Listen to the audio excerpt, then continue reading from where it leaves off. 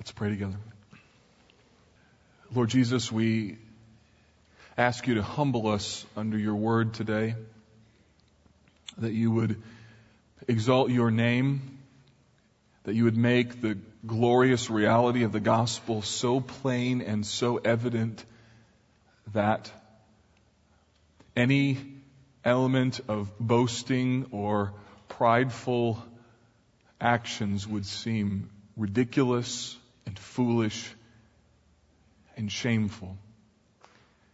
And then drive us, I pray, back to the glorious hope that comes from knowing that we live by promise and not performance. Help me to make this text clear and plain.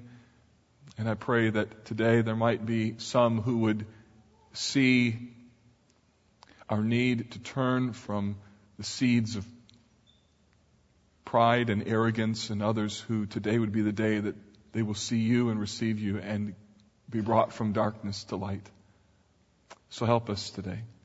We pray in Jesus' name. Amen.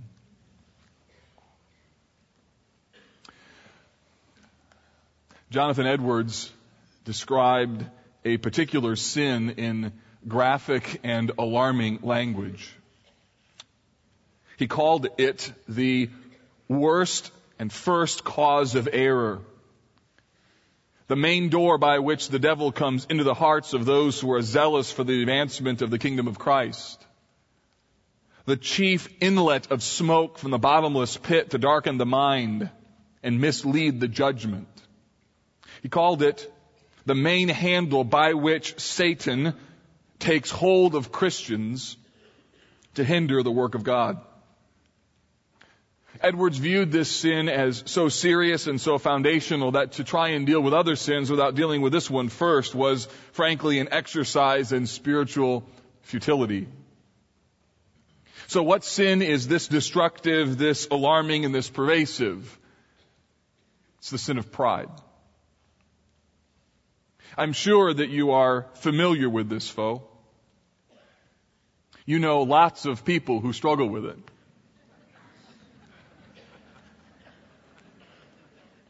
You have friends who think way too high of themselves. The people around you who look down on you. Those people who are so full of themselves and yet they have no idea how blind they are in their arrogance. And that's the problem with pride. A proud person doesn't know that they're proud. Do you know why? Because they're proud. Pride is deceptively difficult.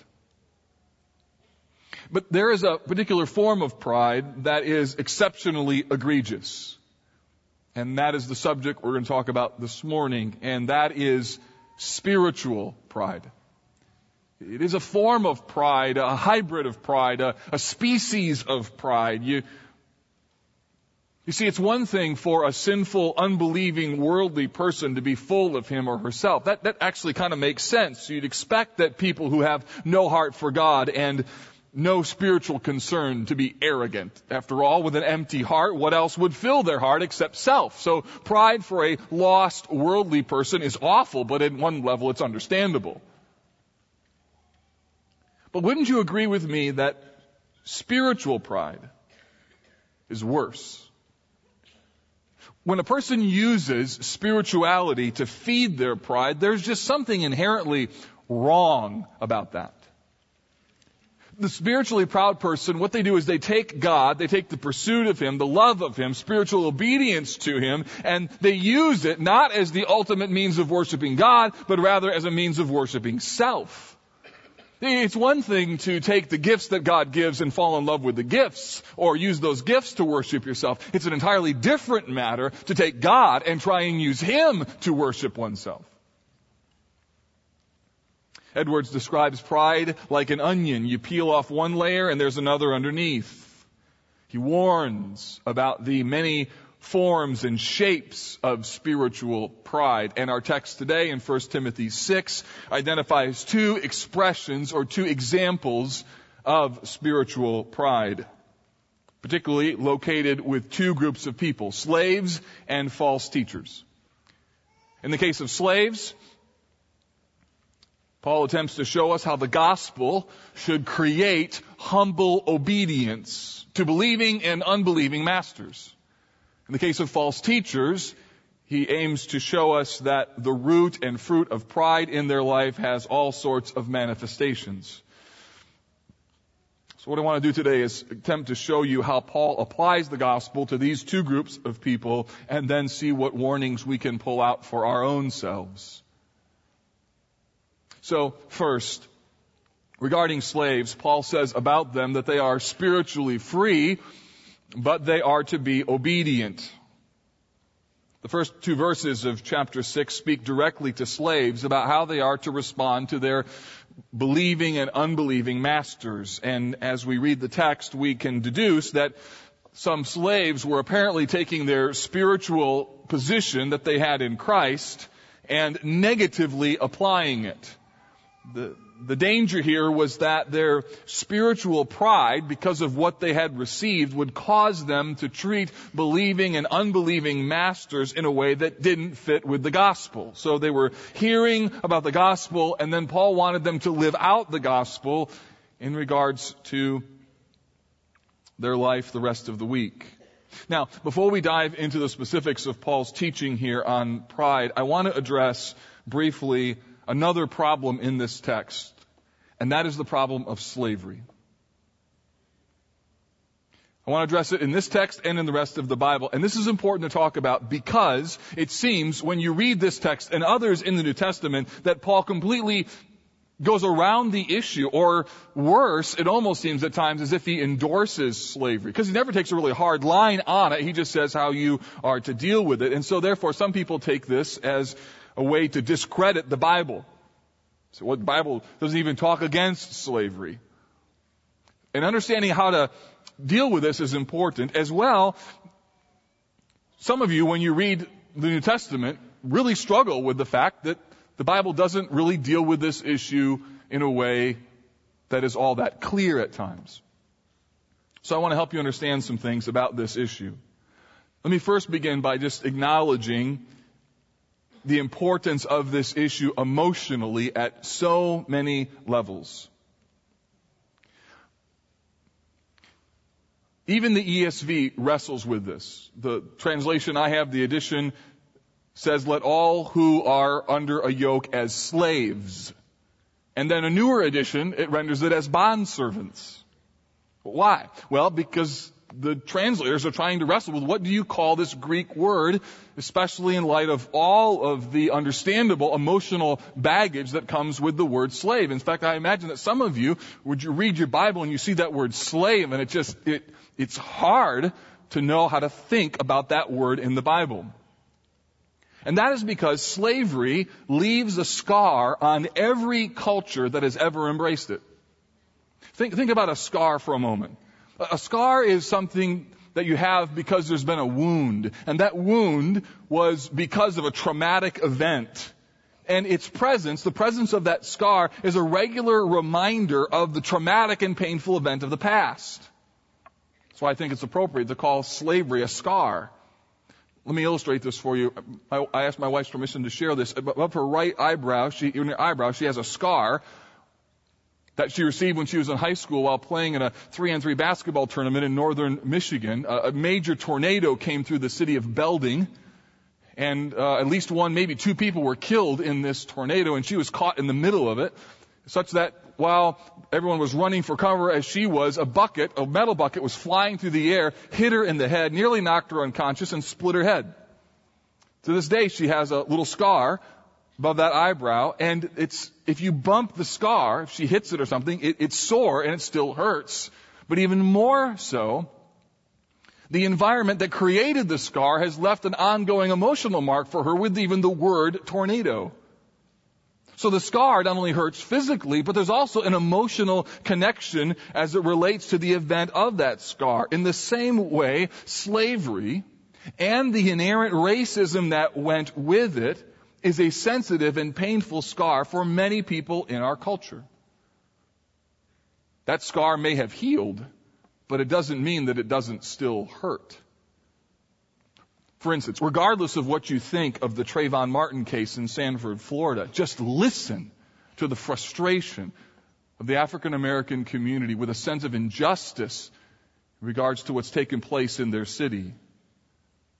Racism may be better than what it used to be, but it is still painful, and we still have a long way to go. So I don't want to ignore the word slave or bondservant out of a concern for the text, and also for my brothers and sisters who hear the word slave, and for them it's like the word tornado for my wife. It's a scar, but it hurts, and there is a traumatic event in the past. Let me also acknowledge that the Old Testament candidly permitted certain forms of slavery. And in the New Testament, the Bible never specifically, or rather the Bible often seems to endorse or kind of go around the issue of slavery with no clear condemnation in certain particular parts of the New Testament. This verse, these two verses, verses 1 and 2, would be a great example of that. So what do we say to this? Let me just give you some thoughts to help you understand this issue. First, the Old Testament permitted some forms of slavery for those who had to pay off their debts and they voluntarily went into service, or for those who were captured in war as opposed to killing them. However, the law regulated slavery to prevent abuse, and kidnapping was punishable by death. So, the kind of slave trade connected with our country would have directly violated the Old Testament law, no question. Secondly, the New Testament clearly condemns those who trafficked in slavery as lawless and disobedient. 1 Timothy 1:10 calls them enslavers and says that those who do this violate God's law and His heart. Further, historically, Christianity eventually led to the abolition of slavery. Now, this didn't happen, admittedly, as fast as what it certainly could have, and there were well-known Christians who unfortunately owned slaves, but nothing helped to topple the institution of slavery more than the Christian worldview of the image of God and the freedom that comes through the gospel. One author says, the more fully Christianity is realized in any society, the more thoroughly will slavery be destroyed. There's another piece you need to understand, that culturally, slavery in Rome was very different than what it was in America. Slavery in Rome was not entirely based upon race. Some folks were voluntary slaves. Many were slaves due to economic hardships. Additionally, slaves in Roman culture could hold important roles in business or government. Some worked in highly skilled and professional areas like education or medicine. Further, slavery was not always permanent. And finally, what Paul does, particularly in this text and in others like it, is to help slaves know how they should conduct themselves in the midst of a culture that's already filled with slavery. So you still have to live biblically, even though this institution may be wrong. And so he attempts to help them know how to think and deal with something that is difficult and wrong. Without approving slavery in all of its forms, Paul gives pastoral counsel to people who are enslaved. So this is how we should think about this issue.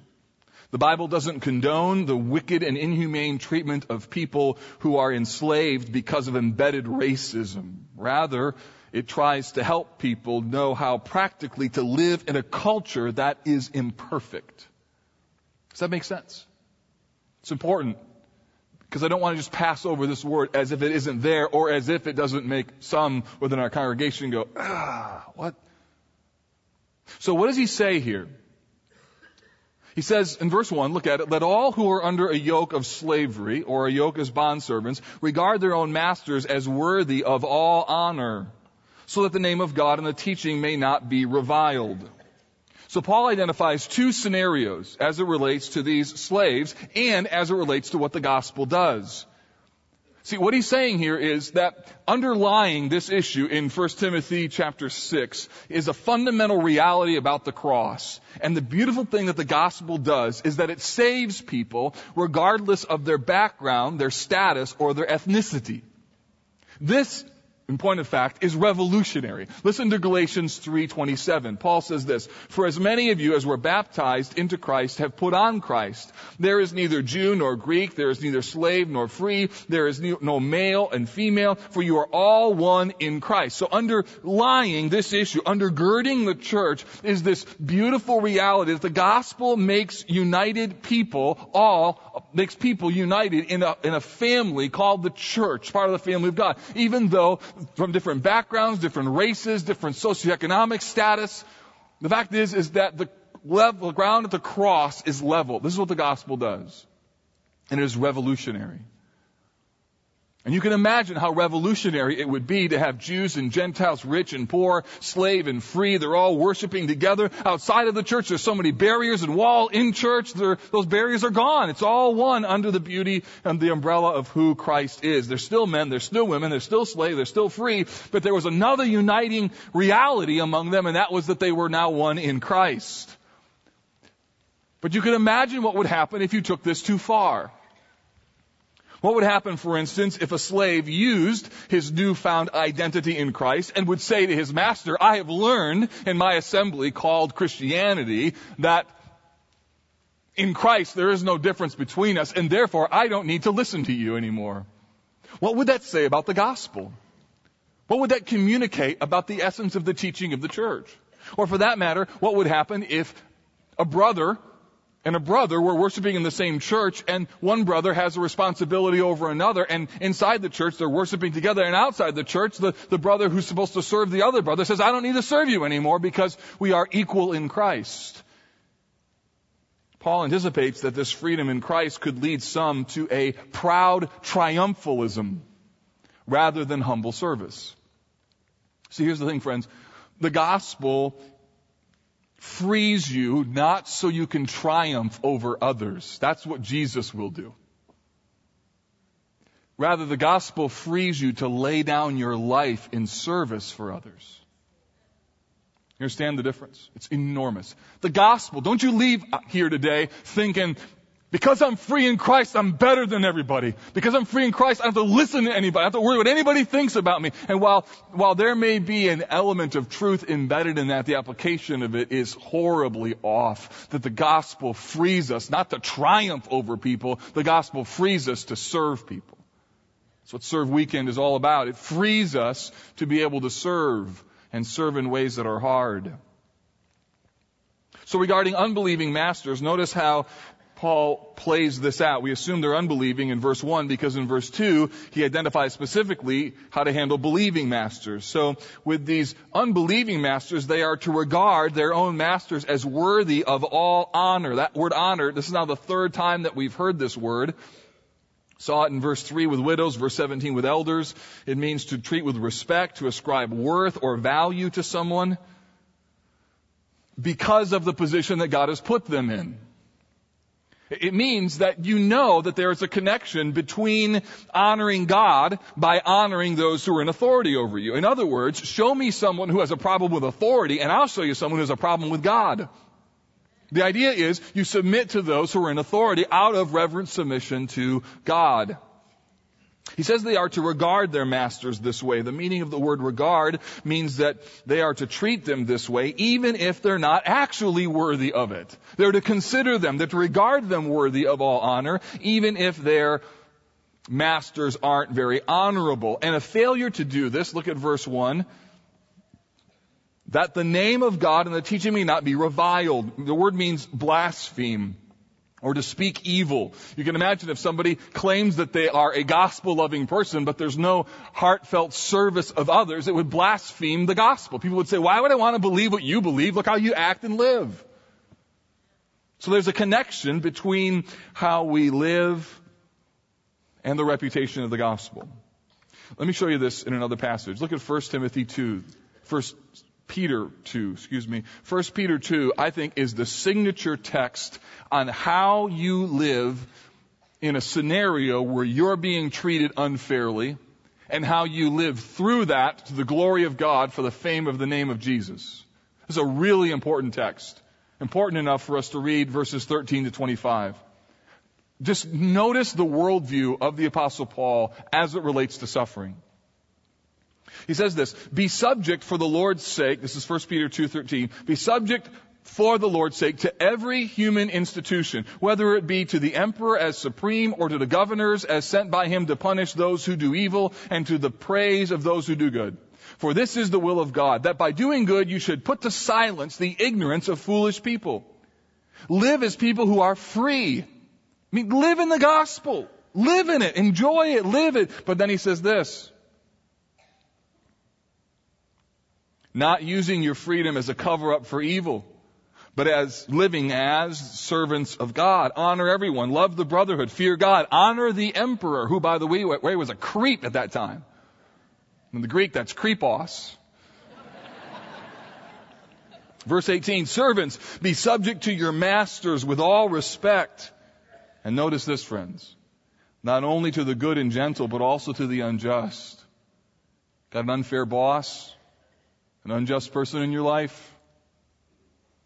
You're to do good and be subject to them. For this is a gracious thing when mindful of God, one endures sorrows while suffering unjustly. For what credit is it when you sin and are beaten for it if you endure? But if when you do good and suffer for it you endure, this is a gracious thing in the sight of God. For to this you have been called, because Christ also suffered for you, leaving an example, so that you might follow in his steps. He committed no sin, neither was deceit found in his mouth. When he was reviled, he did not revile in return. When he suffered, he did not threaten, but continued entrusting himself to him who judges justly. He himself bore our sins in his body on the tree, that we might die to sin and live to righteousness. By his wounds you have been healed, for you were straying like sheep, but have now returned to the shepherd and overseer of your souls. You see how central the gospel is? If you understand the gospel, Paul says, then you're going to live this out even with unbelieving masters. Peter says, if you see the gospel, you're going to live this out even with those who are unjust, and you're going to look to Christ, and you're going to be like him. And when you don't know what to do and people treat you unfairly, you're going to be like him. When reviled, you don't revile in return. When you suffer, you don't threaten. Instead, you trust your soul to the one who judges justly. That in tearful submission, you say, Jesus, one day you're going to make this all right. One day you're going to fix this. And until now, I give this to you. I'm not going to use the gospel to triumph. That's your job. I'm going to use the gospel to serve.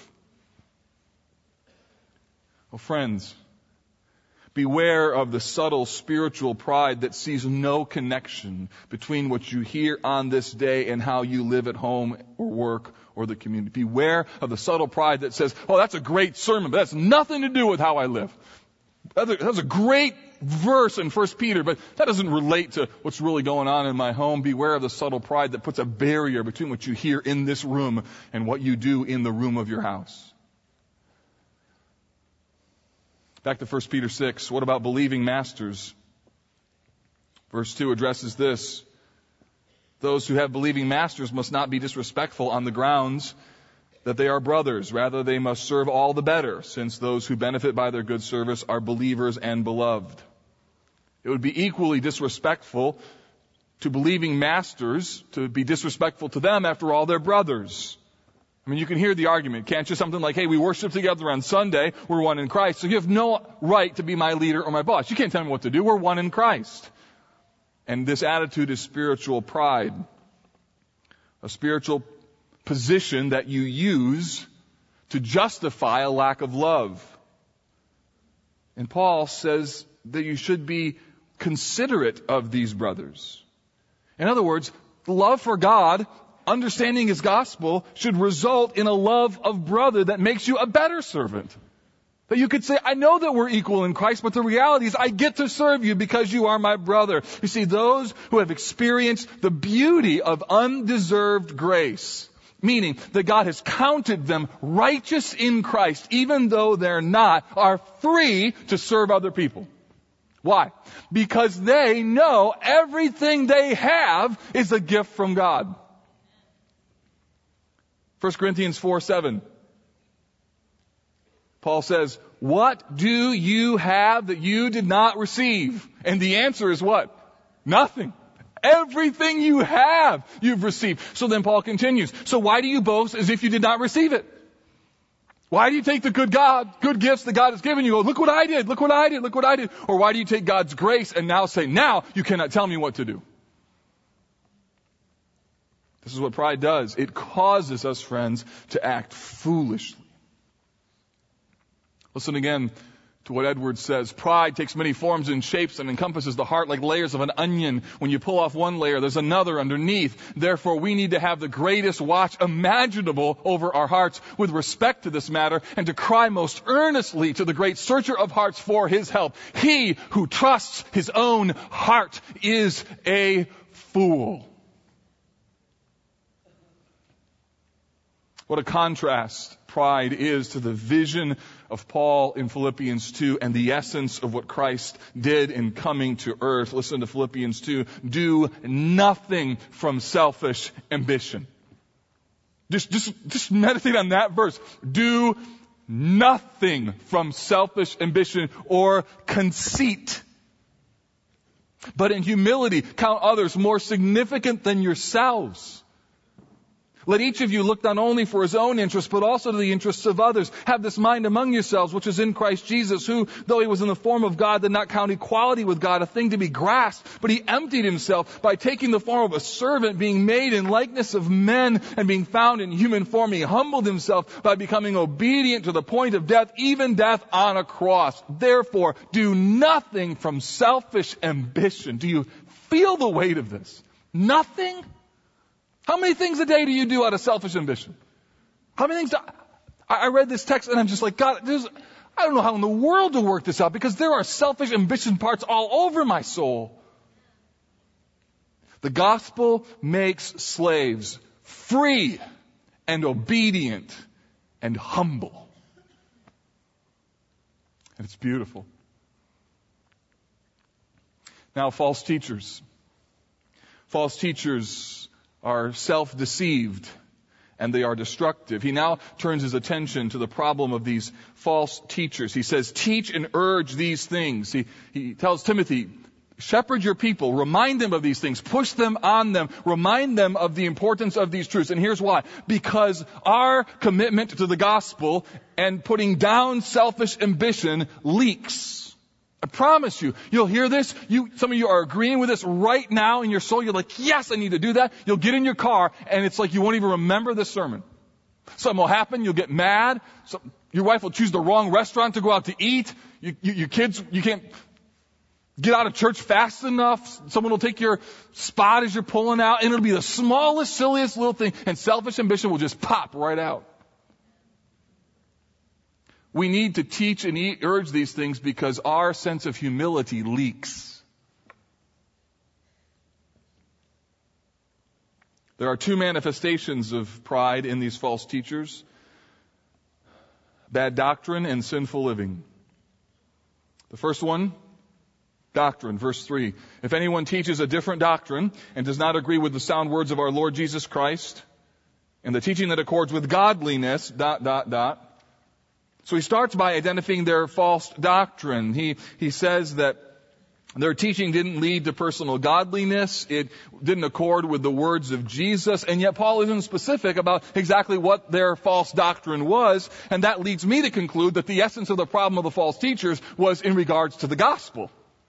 They were somehow perverting the essence of what the gospel is. And by the gospel, in case you're not familiar with this term, or you know it, but you don't really know what it means. Here's what I mean by the gospel. It means that Jesus Christ came into the world to save sinners. The good news of the Bible is this, is that we can do nothing to save ourselves, that we need another person's righteousness to be given to us, that somebody else has to die in our place, that we need someone else's goodness in order to make us righteous.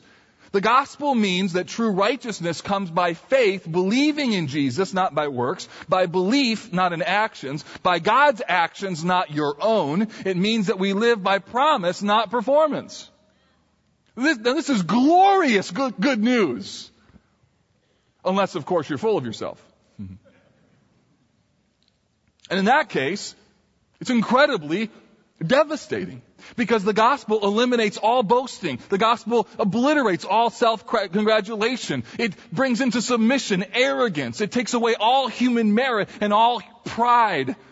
A biblical, Christ-exalting understanding of the gospel cannot coexist with pride.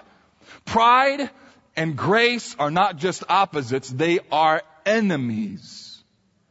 That's why Jesus uses the analogy of birth when he talks about conversion. Why birth? Because he knows what you know. No child comes out of the womb and says, "Look what I did."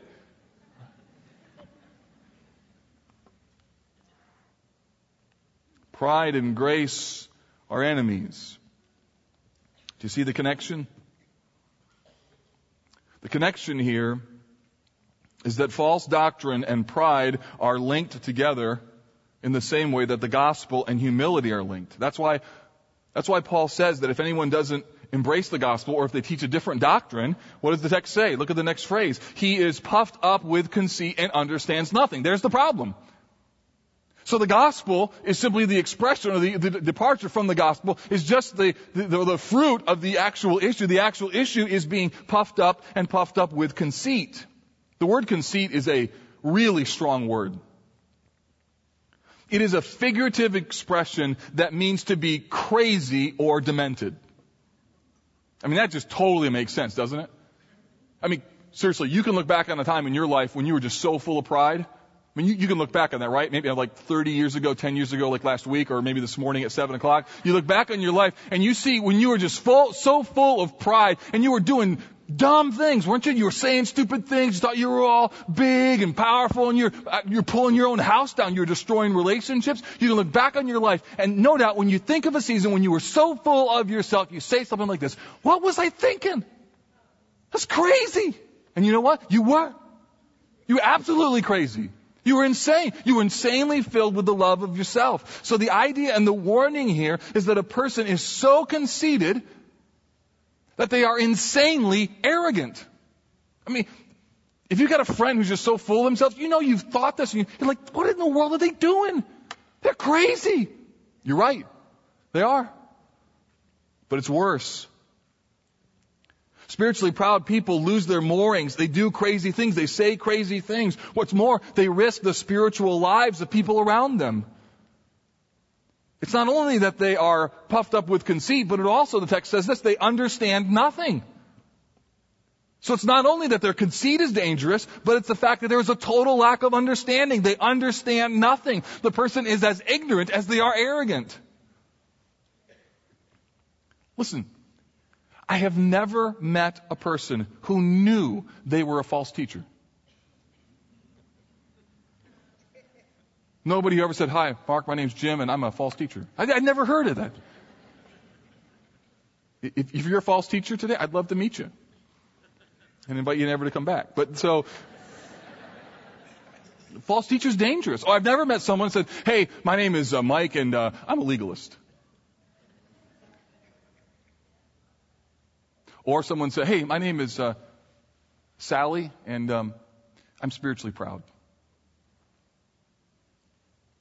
Instead, what happens is this: they convince themselves that they are doing God's work. They are convinced that they're right and everyone else is wrong. They honestly believe that they have the answers for other people's problems. They think that if people just listen to them, the problems would all be solved. And while they talk about Jesus, the real love of their hearts is themselves. The sick thing they do is they use Jesus to make much of themselves, and it's straight up scary. Listen to me. This is what happens when pride trumps the gospel. And do you know how you know? Do you know what the signs are?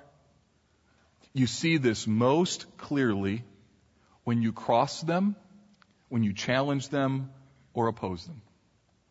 Their life is filled with conflict. In fact, Paul goes on and he describes some of the fruit. Notice the long list that Paul gives us in verses 4 and 5. Let's look at each of these phrases. He says they have an unhealthy craving for controversies. This person is always looking for a fight. They have an orientation towards confrontation because truth is not just something that they love and something that they savor. No, truth is actually a stepping stone to advance their spirituality and their superiority over other people. So when they learn a truth, it's not just a truth for them to savor, it's a truth for them to share so they can get up.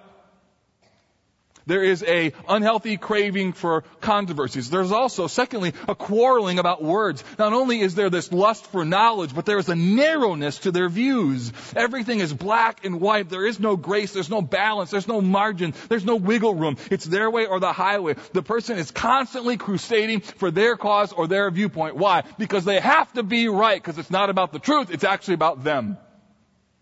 And so if you say, well, I have a different viewpoint on that, they come after you. Why? Because they can't be wrong. Because there is no wrongness in their thraldom and in their kingdom. Envy. What is envy? Envy is the resentment of other people's gifts. This person has to be the center of everything, and the gifts of others make him or her insecure. So they can't celebrate the gifts of other people. It makes them nervous. This person could be somehow invading on my territory. And then also it leads to dissension. Dissension, which is the conflict that arises from rivalry. It's the outward expression of inward envy. There's this envy thing's going on and on and on and on and on. And then ultimately it results in conflict and dissension, which is one of the signs. If you look around and you look at all these people, you've got all these people in your life, you constantly have conflict, that might be a little warning sign to you that the problem isn't everybody else. It might be you. Slander. Here's abusive speech that just comes out. It's intended to harm a person or to injure the other person's reputation. They have so much envy going on in their heart that all of a sudden something happens and whoop, something comes out. And even when they say, well, I didn't mean that, what they really mean is, I didn't mean to say that out loud.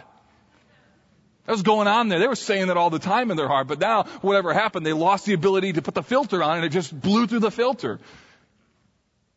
Evil suspicions, measuring people up to see if they are competitors or threats, constantly looking over their shoulder to see who might threaten their position of spiritual power.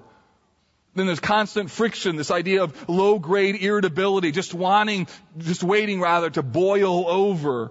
The idea is it's become a lifestyle or a pattern in their life, this ongoing dissension, this constant friction, and as a result, the tragedy. Look at the text. It says that they are depraved in mind and deprived of the truth. Here's the real tragedy, is that a spiritually proud person eats out their own soul, and it leaves them truthless and heartless. And then finally, greed. Imagining that godliness is a means of gain. Paul, no doubt, is talking about financial gain. These false teachers were doing it because of the money, but there's lots of other things that people try and gain besides money. For instance, they try and gain the esteem of others, prominence, people quoting you, being viewed as an authority, deference, the ability to control others. And the real sick thing that happens here is that people use religion, they use Jesus to try and give them what they want. Just think with me how crazy this is. We have sinful people who deserve nothing but judgment, and they use the ministry of God's grace to advance and glorify themselves. How wrong is it that we would take the beauty of God's story of deliverance of awful sinners and we would make it into a personal kingdom for our own advancement and our own power? Could there be anything worse? This is why Jesus is seriously on the backs of the Pharisees and the Sadducees. They were using God to make much of themselves. Please don't think for a moment that any of us are immune to this. I got done writing this section. It's just struck in my soul because I see the seeds and the remnants of this in my soul. And I know you must too. Saw this list, got done writing it, went for a prayer walk. I just had to talk to God about this list and what it says about Him and me and the gospel. You may not even think of yourself as a teacher. You might be tempted not to listen to the warning here, but I would encourage all of us to realize the path of spiritual pride and where it leads. Spiritual pride leads to self-deception and eventually destruction. So there's a contrast here that I want you to see, and I want you to see it really clearly. Brothers and sisters, we have to be aware of the subtleties of pride. We have to see how easily it can show up in our most basic and vital relationships. You may not be down the full path of becoming a false teacher, but I hope when you hear this list you tremble.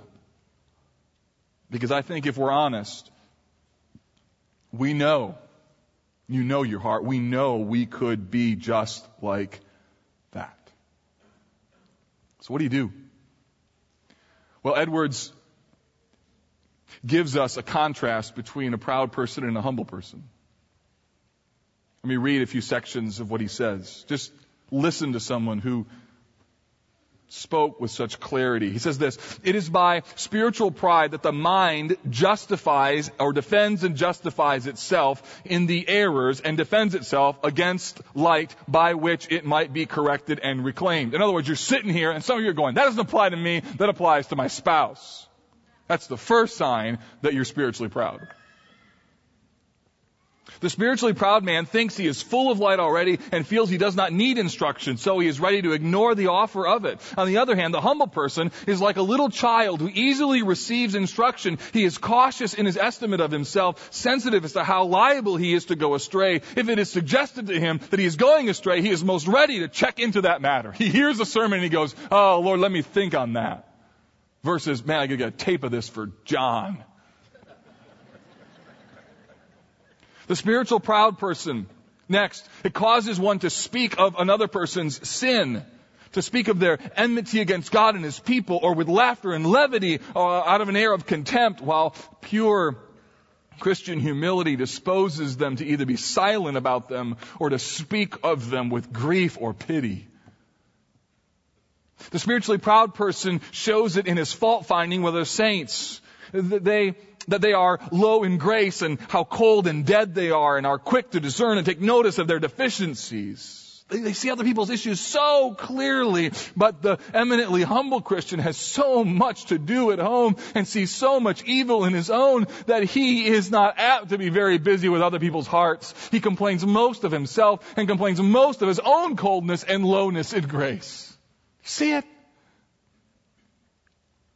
Next, it has been the manner of spiritually proud persons to speak of almost everything they see in others in the most harsh and severe language. But Christians who are but fellow worms ought to at least treat one another with as much humility and gentleness as Christ treats them.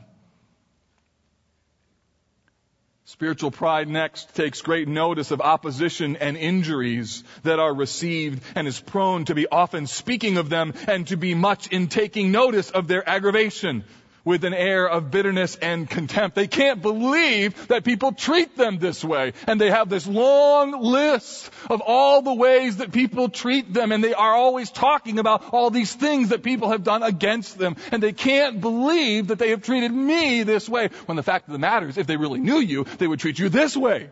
Right? Some of you have long lists. And the problem is you think you've got a right not to be offended. Pure and unmixed Christian humility, on the other hand, causes a person to be more like his blessed Lord when reviled, quiet, not opening his mouth, but committing himself in silence to him who judges righteously. One under the influence of spiritual pride is more apt to instruct others than to inquire for himself, and so naturally puts on airs of control. But the eminently humble Christian thinks he needs help from everybody. It'll test you when your kids rebuke you. Hey, Dad, I don't know if you should be doing that. You think, you kids telling me what to do. You don't know nothing. Go back to your Sunday school class. And yet, your children can speak powerfully. The eminent humble Christian thinks he needs help from everyone, whereas he that is spiritually proud thinks everyone needs his help. Christian humility, under a sense of another's misery, entreats and beseeches, but spiritual pride tries to command and warn with authority. Do you see the contrast here, friends? So I want you to see the contrast, and then finally and ultimately we have to continue to rehearse and preach the gospel to ourselves. We have to take ourselves back over and over to what the Bible tells us, what the Bible tells us about who we are.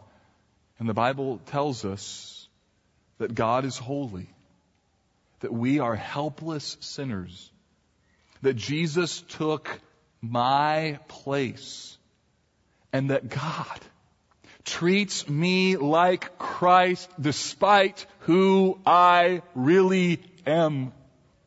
And the beauty of preaching that message to your heart is it reminds you what God is like, what the cross is like, and what you needed. And the effect of that is you remember that everything I have, I've received. Everything that I've got has been given to me. Listen to me. Without receiving this gospel, without receiving Christ, there is no hope for your self-centered soul. There's none. And yet there is beautiful hope in Christ. By receiving Jesus, everything changes. Your view of your sin, your view of yourself, and your view of everything in life. So grace-receiving people must always be on guard for the subtleties of spiritual pride. Why? Because what do you have that you did not receive? And the answer is nothing. Would you bow your heads and pray with me?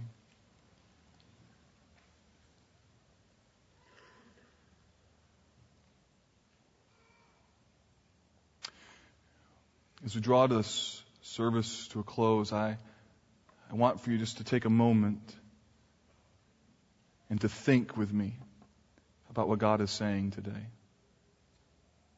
I want you to think about what it is that God has placed in the Word of God for your benefit. And I want to give you an opportunity to respond. An opportunity for you to say, God, today, I want to acknowledge that I need you to break down this issue of pride in my life.